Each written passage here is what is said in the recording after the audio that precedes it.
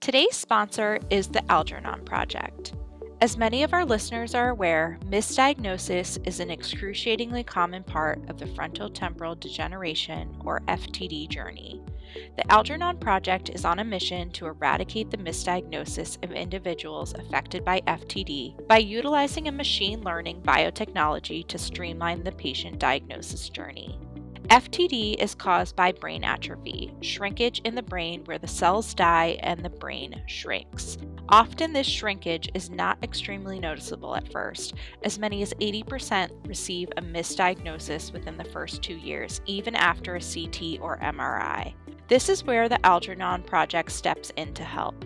Algernon technology lets the medical examiner know when the brain volume isn't where it should be, helping ensure that no case of FTD goes unnoticed just because the atrophy is hard to detect with the naked eye.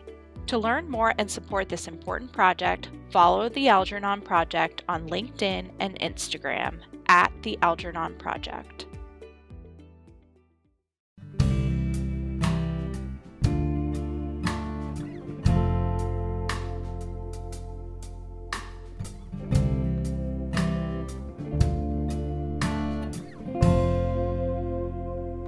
Hi everyone, I'm Rachel. And I'm Maria, and we're the hosts of Remember Me. This podcast is dedicated to preserving the memories of those diagnosed with dementia. We hope this episode helps you feel more connected, provides a deeper understanding, and allows you to learn to accept the good. Always, always accept the good. This is Remember Me.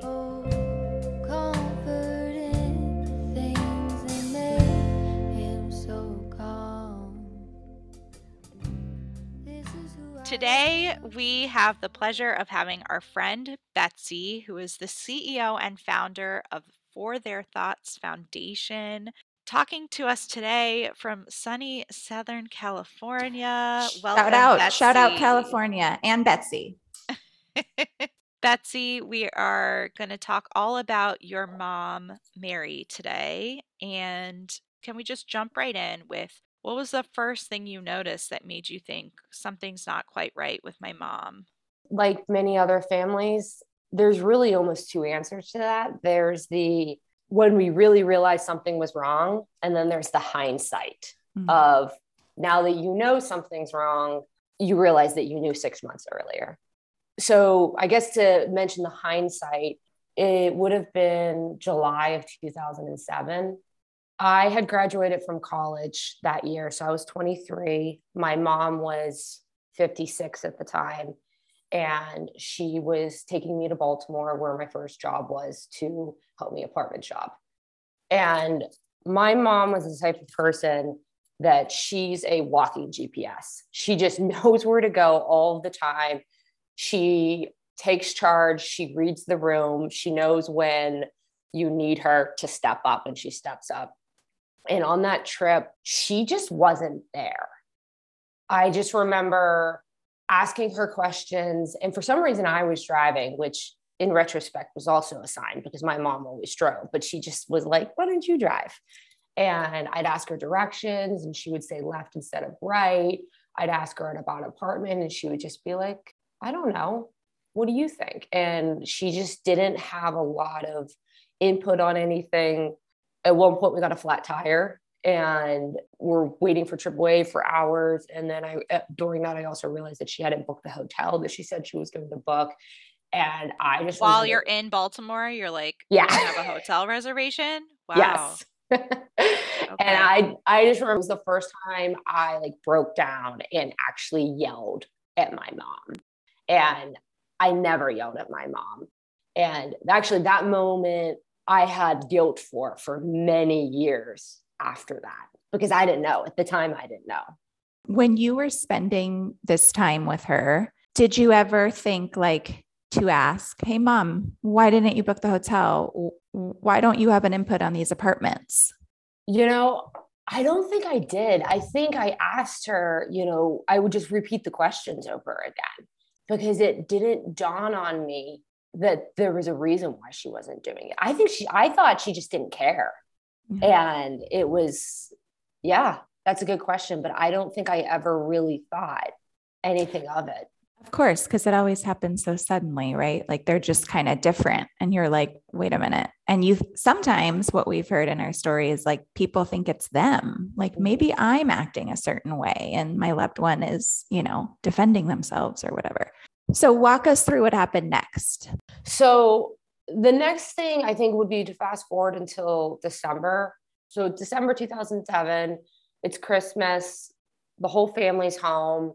And just to put some context on it, I'm one of 5.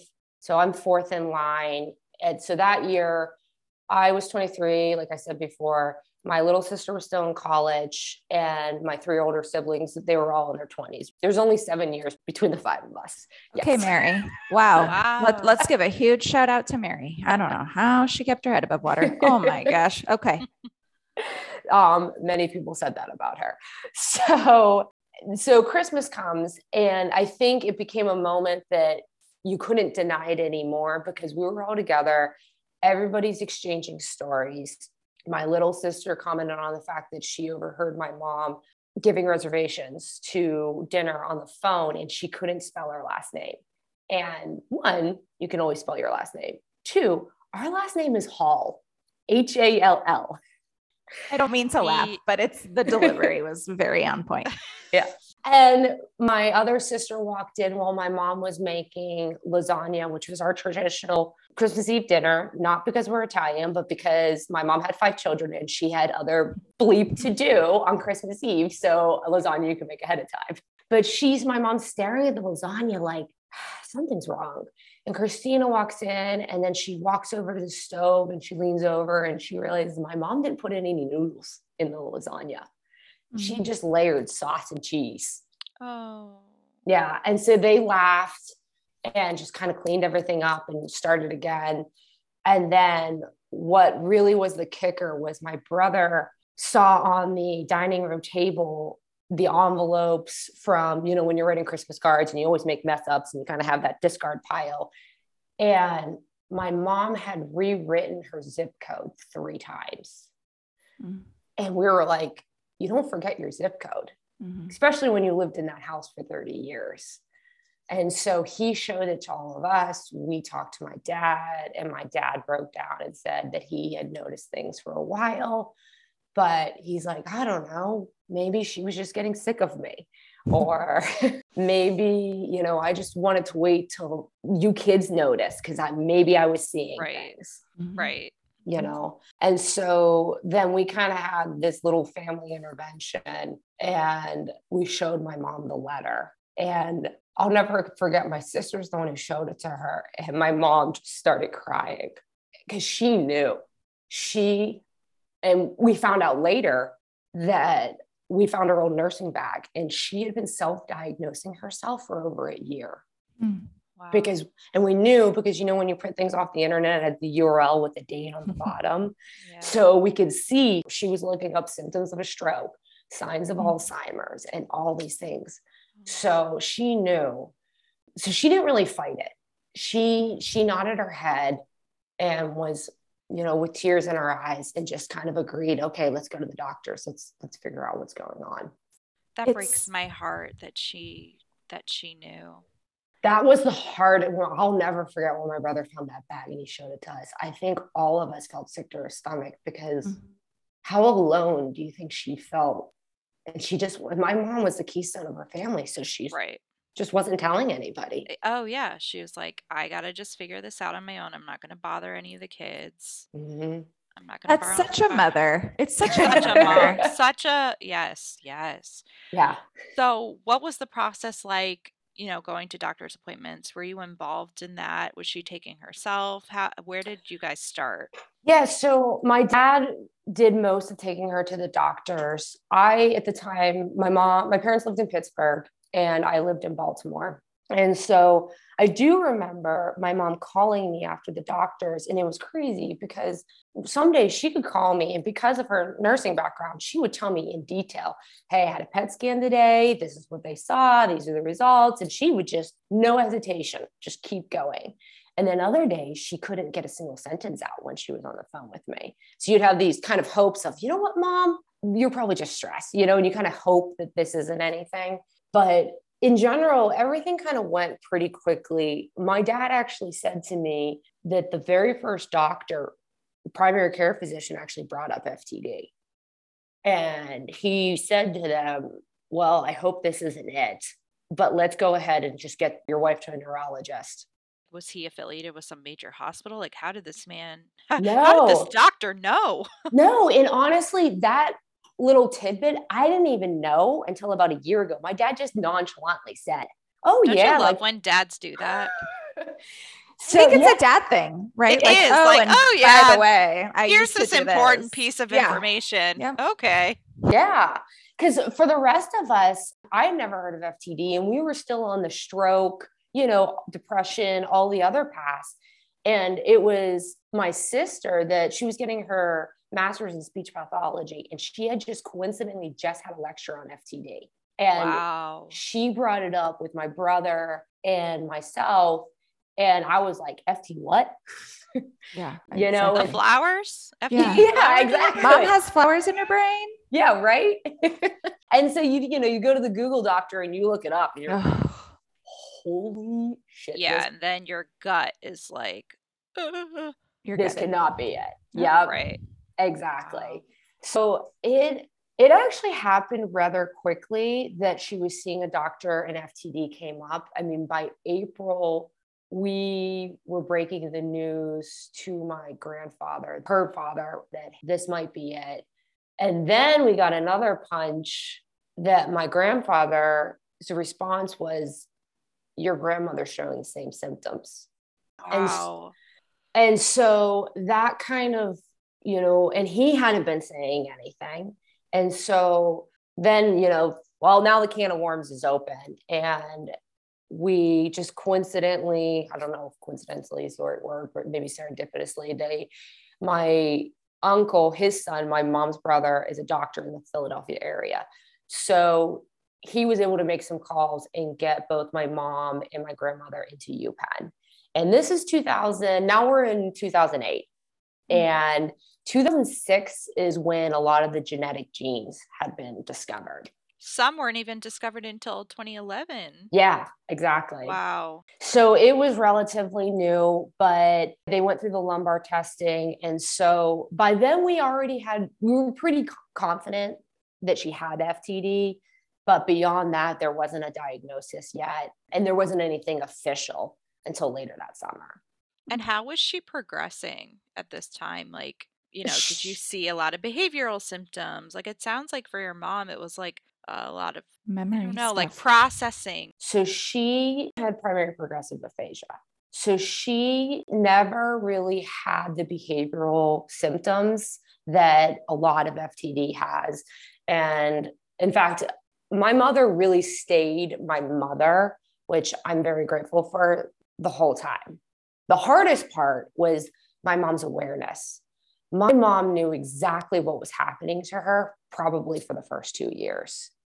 And I remember my dad and I used to say, we're like, we don't know what we want more, to hold on to her or for this to hurry up and her get to the point that she's not lucid anymore and she doesn't know what's happening, because then she'll be at peace. So it was a lot of, to answer your question, it was a lot of communication at the beginning. She was very, very much language-based at the beginning. She could hide it a lot because she could just nod and read the room and respond one-word answers, reading the room and reading kind of your inflections. But I'll never forget, in that beginning stages, we were doing this speech test and we were writing some information down for it, and she couldn't spell the word shampoo. And then I realized her writing looked like a kindergartner's writing. And, we realized, oh my God, mom can't read or write anymore. Can I ask, I'm like scared to ask, but I want to ask, what was her awareness of her mom's disease? Because I can't imagine her going through that with herself and then having some understanding of what's going on with her mom too. Was she aware enough of that? Yeah, that's actually a good question. And they were both aware of the other person more than they were self-aware of themselves. So my sister got married in November the following year. So November 2008. In fact, she moved the wedding forward once we found out all this was going on so that my mom could at least, mentally be there.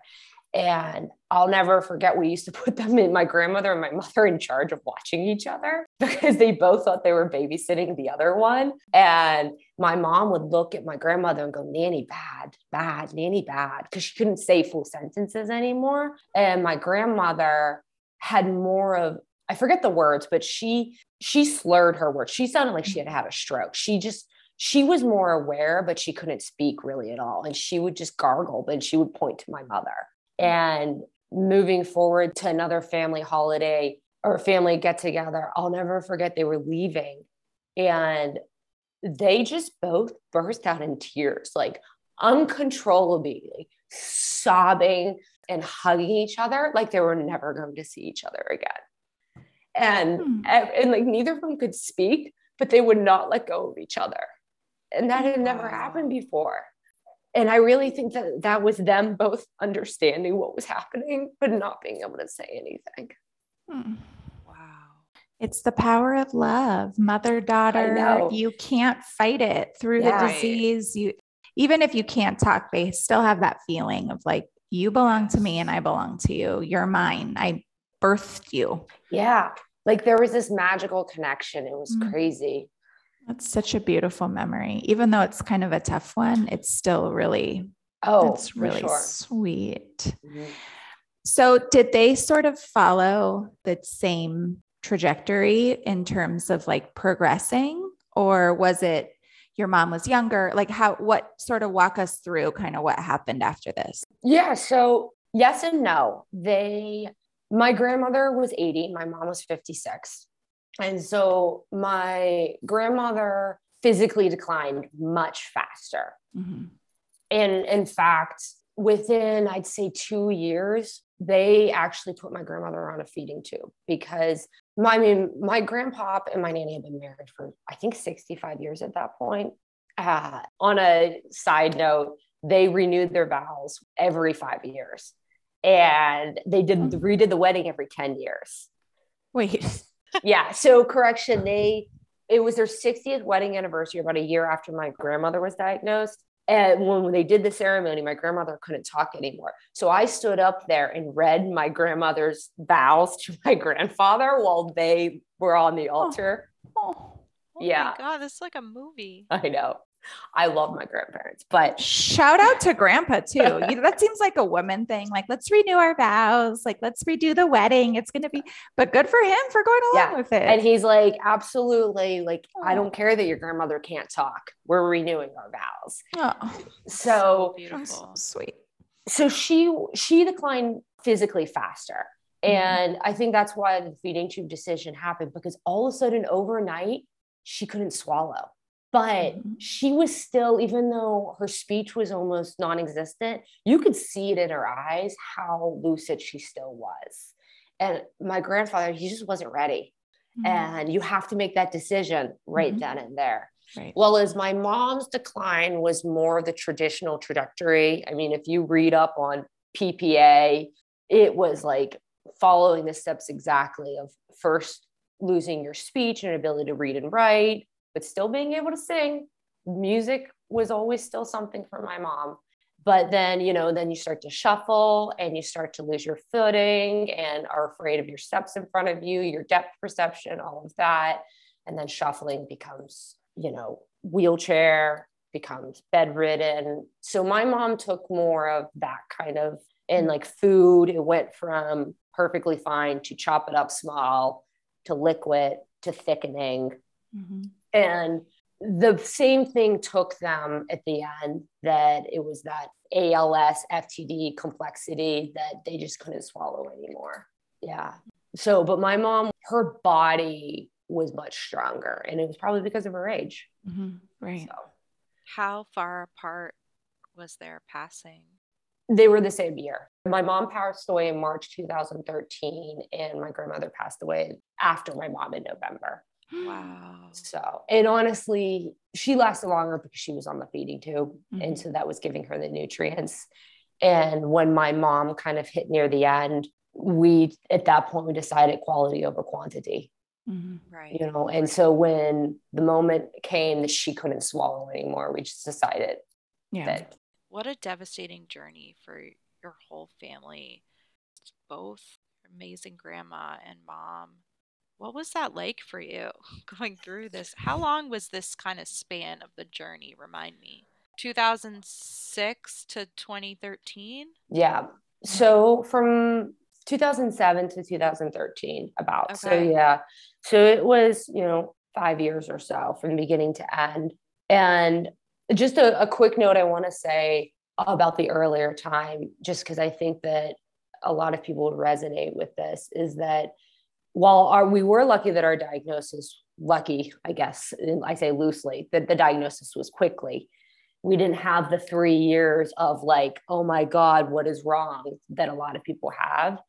My mom was diagnosed through a letter in the mail at the end of the day.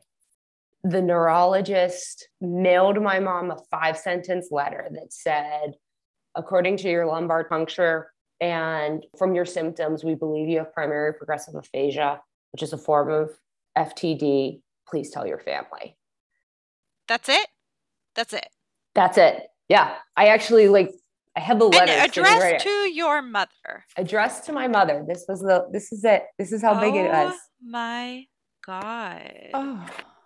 I see that it says best regards, right? Did I see that? It does. Best regards. Best regards. Take care. Thank you very much for coming to see me. Please share the results of the findings in this letter with your family. Best regards, sincerely yours. And then the doctor's name. Holy moly. Words I don't say on the podcast. I'm so glad. My mom actually never saw that letter because at that time I was living at home. I was fortunate enough that I had a job that had offices in Pittsburgh and Baltimore. So they allowed me to transfer to Pittsburgh. So I was back at home and we were waiting. And I remember calling, being like, are the results in yet? The results in yet? So I was checking the mail every day. And so, but I expected at least a phone call as well. And this was it. This is how my mom got diagnosed with FTD, was through a letter in the mail. Wow. Or, hey, we got the results. Can you come into the office? We'd like to talk to you. Review it.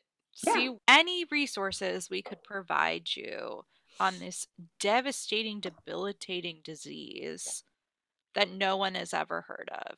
And you're already lost enough yes, as the family of what do you do? But what do you do when it's a letter in the mail? I mean, wow.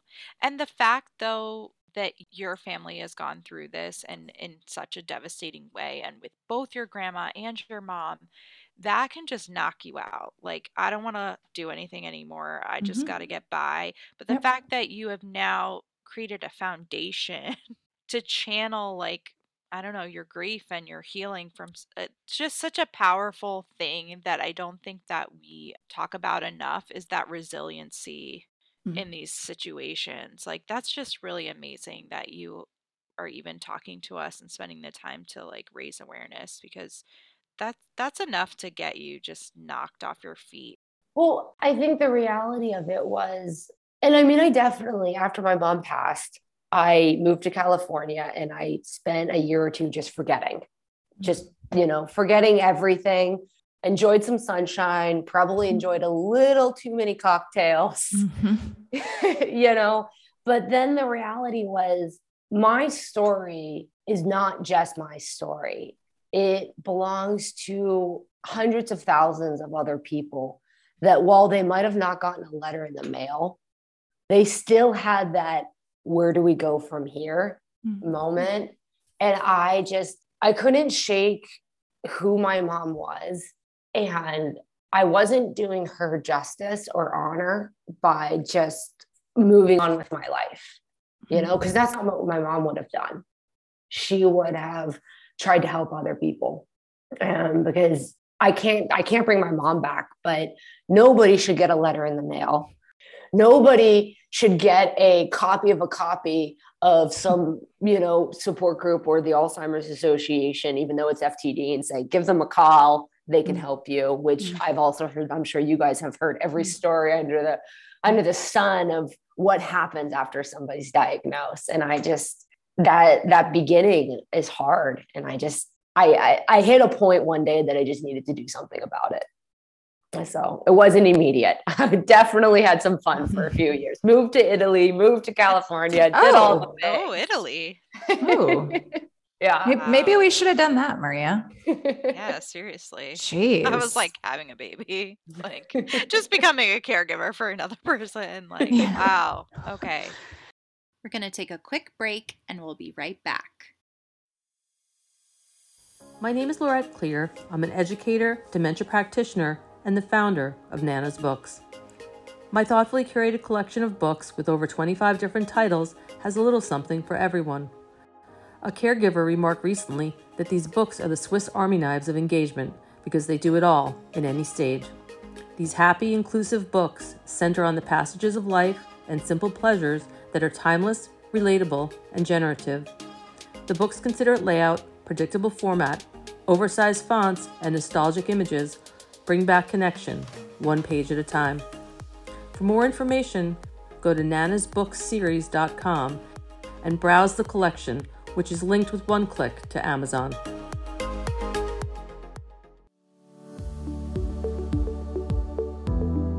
Dear families and caregivers, you are seen, you are heard, and we are here to bring you hope and relief.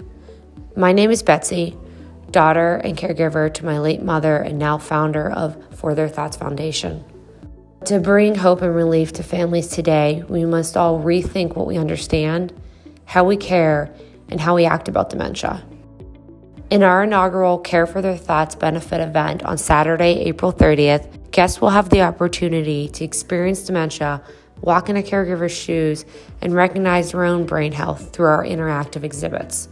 All event proceeds will bring direct financial relief and resources to families caring for their loved ones through our Care for the Caregivers Relief Grant. The event will take place from 3 p.m. to 7 p.m. in Carlsbad, California. For tickets, information, or ways to support, please visit us at www.fortheirthoughts.org or on Instagram at fortheirthoughts.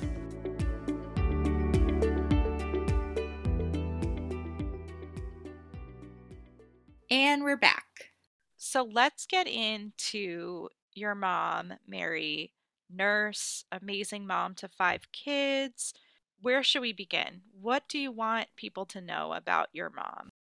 I think the most important thing to know about my mom, I'll start with that and work backwards, is while she was a nurse, her title was mom with a capital M.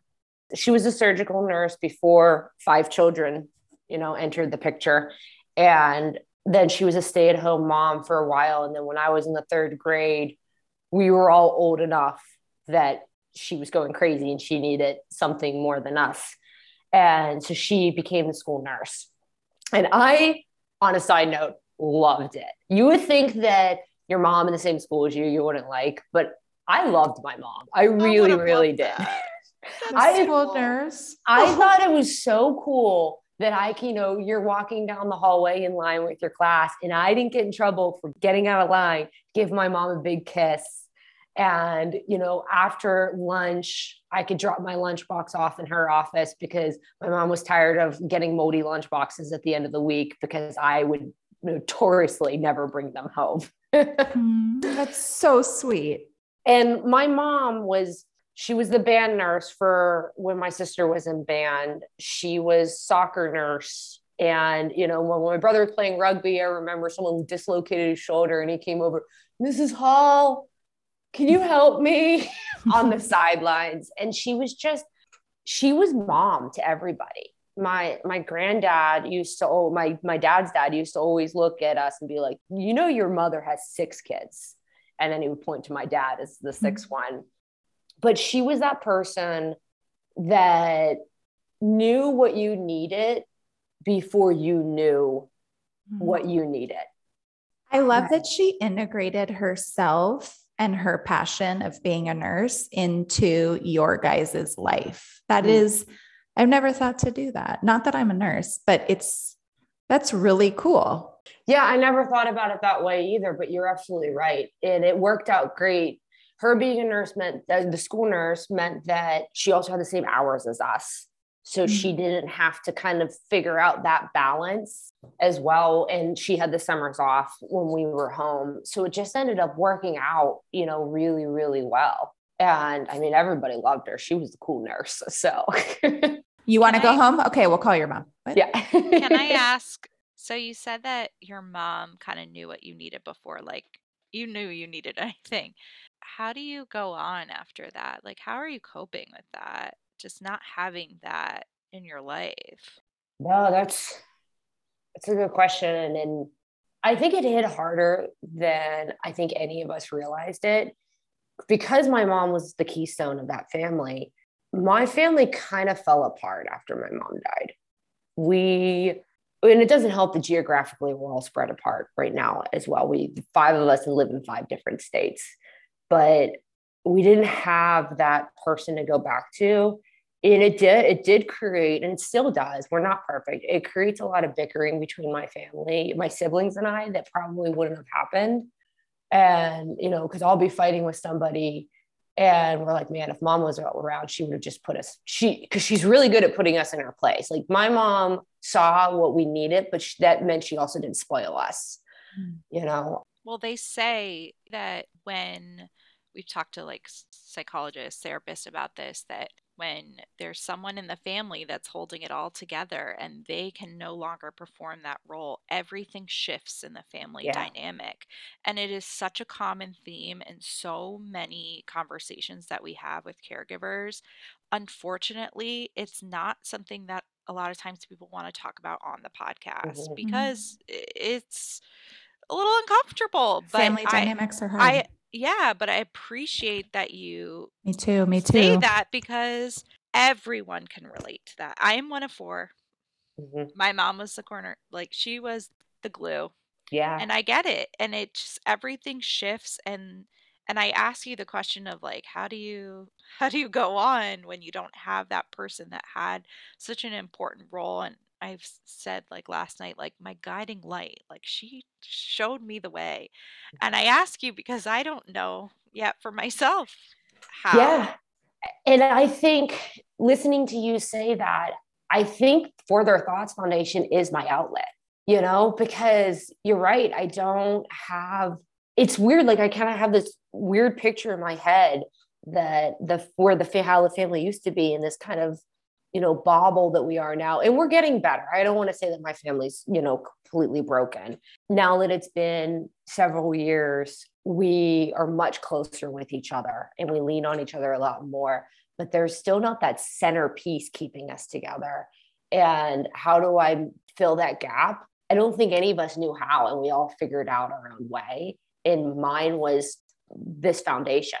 That's how I could help my mom and help, you know, the future and help my siblings, because my mom and my grandmother had it. Let's be realistic about this. Totally. Wow.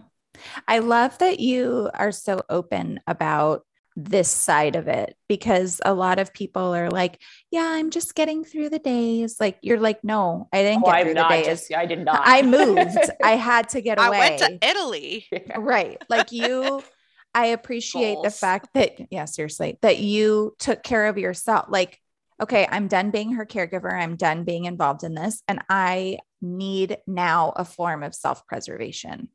And people don't talk about that. People think like, oh, maybe I sound selfish because no, like you did the hard work. Yeah. And now it's time. It was a selfish decision. And it was, and you know, not everybody in my family was happy about my decision to move to California. We've all made amends about it, but it was a selfish decision. And I did have some guilt with it. And I still have a little bit of guilt, but I think I've gotten over it because I realized, like you said, like I needed to do it. I also don't think For Their Thoughts Foundation would have happened if I had not taken that time for myself. If I had not gone to sunny California and then to beautiful Italy. And in Italy is actually when it happened. I like woke up one day and I was training for this race. I'm a big runner. And I was like, you know what? Life is amazing. Life is really freaking good right now, but everything I'm doing is for myself. And I just woke up and I lived in Naples, Italy, and Mount Vesuvio, where, you know, Pompeii, that one. So I lived there and I used to do, or I hadn't done it yet. Somebody had told me like, a good training run would be running up Mount Vesuvius. So I just got up and I went on Facebook and I made this grand proclamation that I was going to run to the top of the volcano every week until I raised $100,000 for FTD. I ended up adjusting that to $10,000. You always keep it real. I love that. That's so good. I was like, no one's going to go back and watch that original video. No one's going to know that I originally said 100. It's fine. That's so It's just on the podcast now. It's fine. But it's the truth. Good for you. Yes. Wow. And I did for an entire year. And it was so cool because I ran that every Tuesday and people joined and we would run it or we would walk it. And at the top, you would share stories of what how you've been affected by dementia, whether it was vascular, Alzheimer's, Lewy bodies, whatever it was. And we would run up to it, plan to get up there at sunset, and then try to get back down as quickly as possible because now it was dark. And, in a whole year, I think I ran it by myself twice because somebody always wanted to join. And it was really cool. And that's what started it. But I wouldn't have gotten there if I hadn't taken the time for myself first. That is a very good lesson to bestow upon our listeners. Thank you. I think I'm also going to move to Italy. Bye, guys. Bye, family. Yeah. Sorry, Max and Jack. I love you, but I got to go. The pizza is amazing. Oh, yeah. I think it's, first of all, thank you for sharing that. Second, like the grandness of it is so simple. Does that make sense? Like, you're like, I'm just running and sharing how I'm feeling. Like whoever wants to join. Yeah. And you were never alone. Yeah. -2, but that's really cool. Yeah. I hope that you can step back and see the impact. Whoever, Giorgio in Italy, maybe has a different life because of the trail run with you. Like, that's really cool. That's so cool. Yeah. And I'm really grateful for it. And once a year there was the NATO base puts on like an actual race up Vesuvius. And so when that came the first year, everybody's like, well, Betsy, you're already writing it every Tuesday. Are you going to put a team together? And I was like, all right, sure. So we did. And then there was 10 of us on the team. And then the next year, 20 some. And then the last year, I wasn't going to do it because by then I wasn't running it weekly anymore. I'd met my goal and I was, running up a volcano every single Tuesday starts to get old. It's going to wear on you a little bit. It's going to wear on you. Yeah. And I was moving home to the US on October, I think it was 21st, and the race was October 20th. And I'm like, I'm not organizing a race the day before I'm supposed to leave the country. But so many people were reaching out like, hey, are we doing it again? Are we doing it again? So I moved my flight a day. And what I did is I asked everybody for donations, and then all the money went to the Bluefield Project for research for FTD. Is because Further Thoughts Foundation, there wasn't a nonprofit at that point. Mm-hmm. And so all the money went to research. And we had 50 plus people join the Beat Dementia team that year. And it was awesome. It was, I couldn't have asked for a better way to be like my last day. And then I'm like, okay, I got to go pack. I got to go move. I'm moving my whole life back over. Yeah. Bye, Giorgio. Yeah. So anyways. It's amazing. What do you think your mom would think of that? Yeah. I think she would have been proud. That's hard for me to actually say with not I'm literally closing my eyes right now because it makes me embarrassed, but yeah, she would have told people about it. And there was many times when I was over in Italy, it was hard because my mom would have visited me, my mom would have been there. And I'm sure you guys can both understand. You always have those moments of mom should be here for this. Dad should be here for this. Yeah, totally. They don't go away very often. I wish somebody would have told me that. You're further removed from the disease than we are. And there are days where I'm like, God, I just wish I could talk to my dad about this. Yeah. I just have one question. How do you list a home? I need to know, how do you plant a rose bush? Right? I don't know what I'm doing. I'm not an adult. Please help me. I know. But it is so important to share that with other people on the journey. Cause think the more we have open conversations about this kind of stuff of like, it's really hard when you have big milestones. And I don't know, it just makes it a little bit easier, you know? I had someone tell me once that he lost both his parents, not to dementia, but he had lost both of his parents when he was in his 20s. And when my mom had FTD, I hadn't lost her yet, but as you know, you start losing the person at diagnosis. And I was like, how do you deal with this? Like, I don't even know what to do. And he said, the void never goes away. You just learn to embrace the void and know that it's become part of you, and you learn to love despite the void. And I'm paraphrasing what he said, but was it Giorgio from Italy? it might have been Alfredo. Oh, okay. Yeah.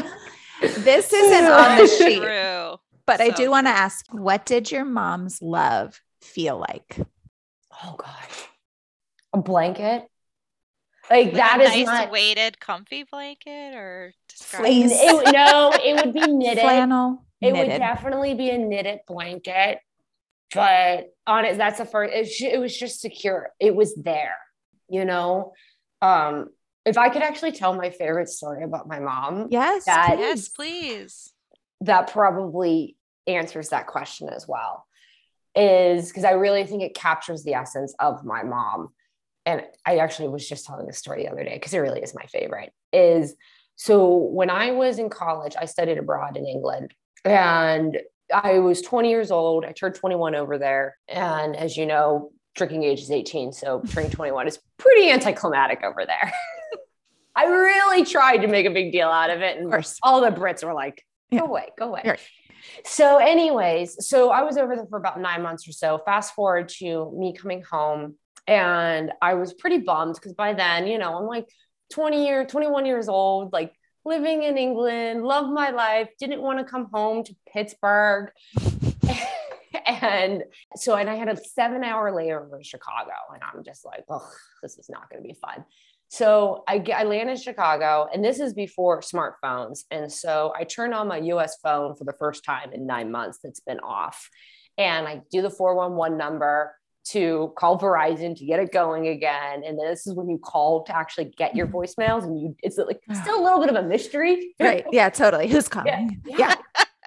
So I'm going, you know, I'm like delete seven, and I'm going through that. And then I get to the newest ones, and it's my mom. And my mom's like, hi, Betsy. I just wanted you, I know that this move home was really hard for you, and I wanted you to see a familiar face. And so I wanted to surprise you and be in Chicago when you landed. But as the normal, it's raining in Pittsburgh and it's delayed, and I'm sitting on the plane. And if you're listening to this, obviously you've landed already, but hopefully I'll see you in Chicago soon. Oh my God. I'm going to cry. And so I just start bawling my eyes out, and I go to the bathroom, and I take out all these paper towels, and I write a welcome to Chicago sign. And I sit there probably for hours, and until my mom's flight finally gets in, and all she has is a purse, because she literally booked a flight to get to Chicago. If we had time, we were going to go and like see Chicago for 5 minutes and then get right back on a plane.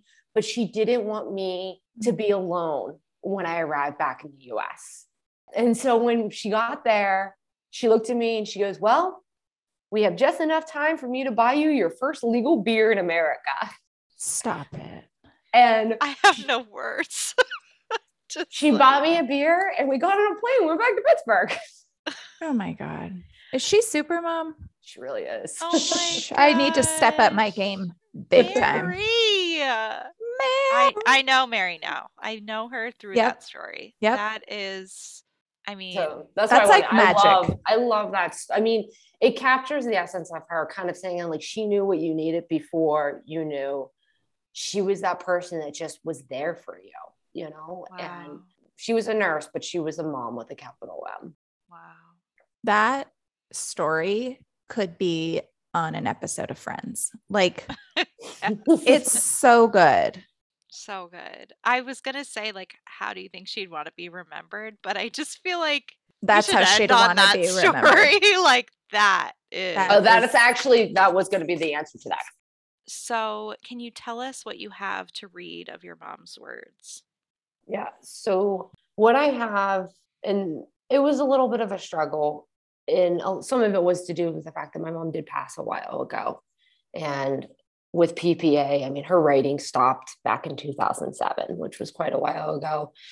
And we had cards, and I talked to my siblings, and this email that I have from her from when I was in college, it's nothing fancy, but I've read it over and over again. And it's just my mom. So I won't read the whole thing. I'm going to read the beginning and end of it.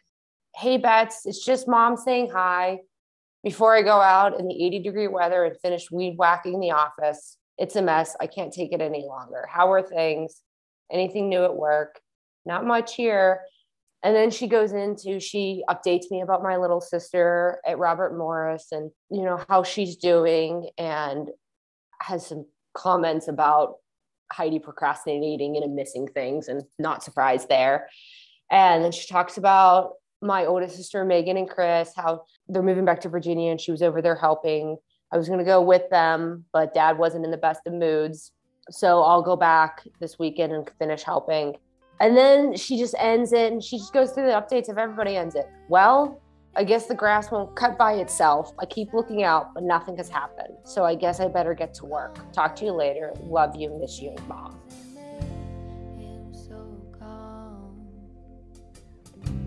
This is who I am, where I come from, still in my bones. Thank you for listening to today's episode. You can learn more about Remember Me at remembermeftd.com or by following us on Instagram at Remember Me Podcast. We release new episodes each week on Tuesdays, so be sure to subscribe on Apple Podcasts or Spotify. You can learn more information about our sponsors in the show notes and on our Instagram. This podcast is produced by Maria Kent Beers and Rachel Martinez, and the beautiful music you hear is a song called So Damn Lucky by Bailey Kent.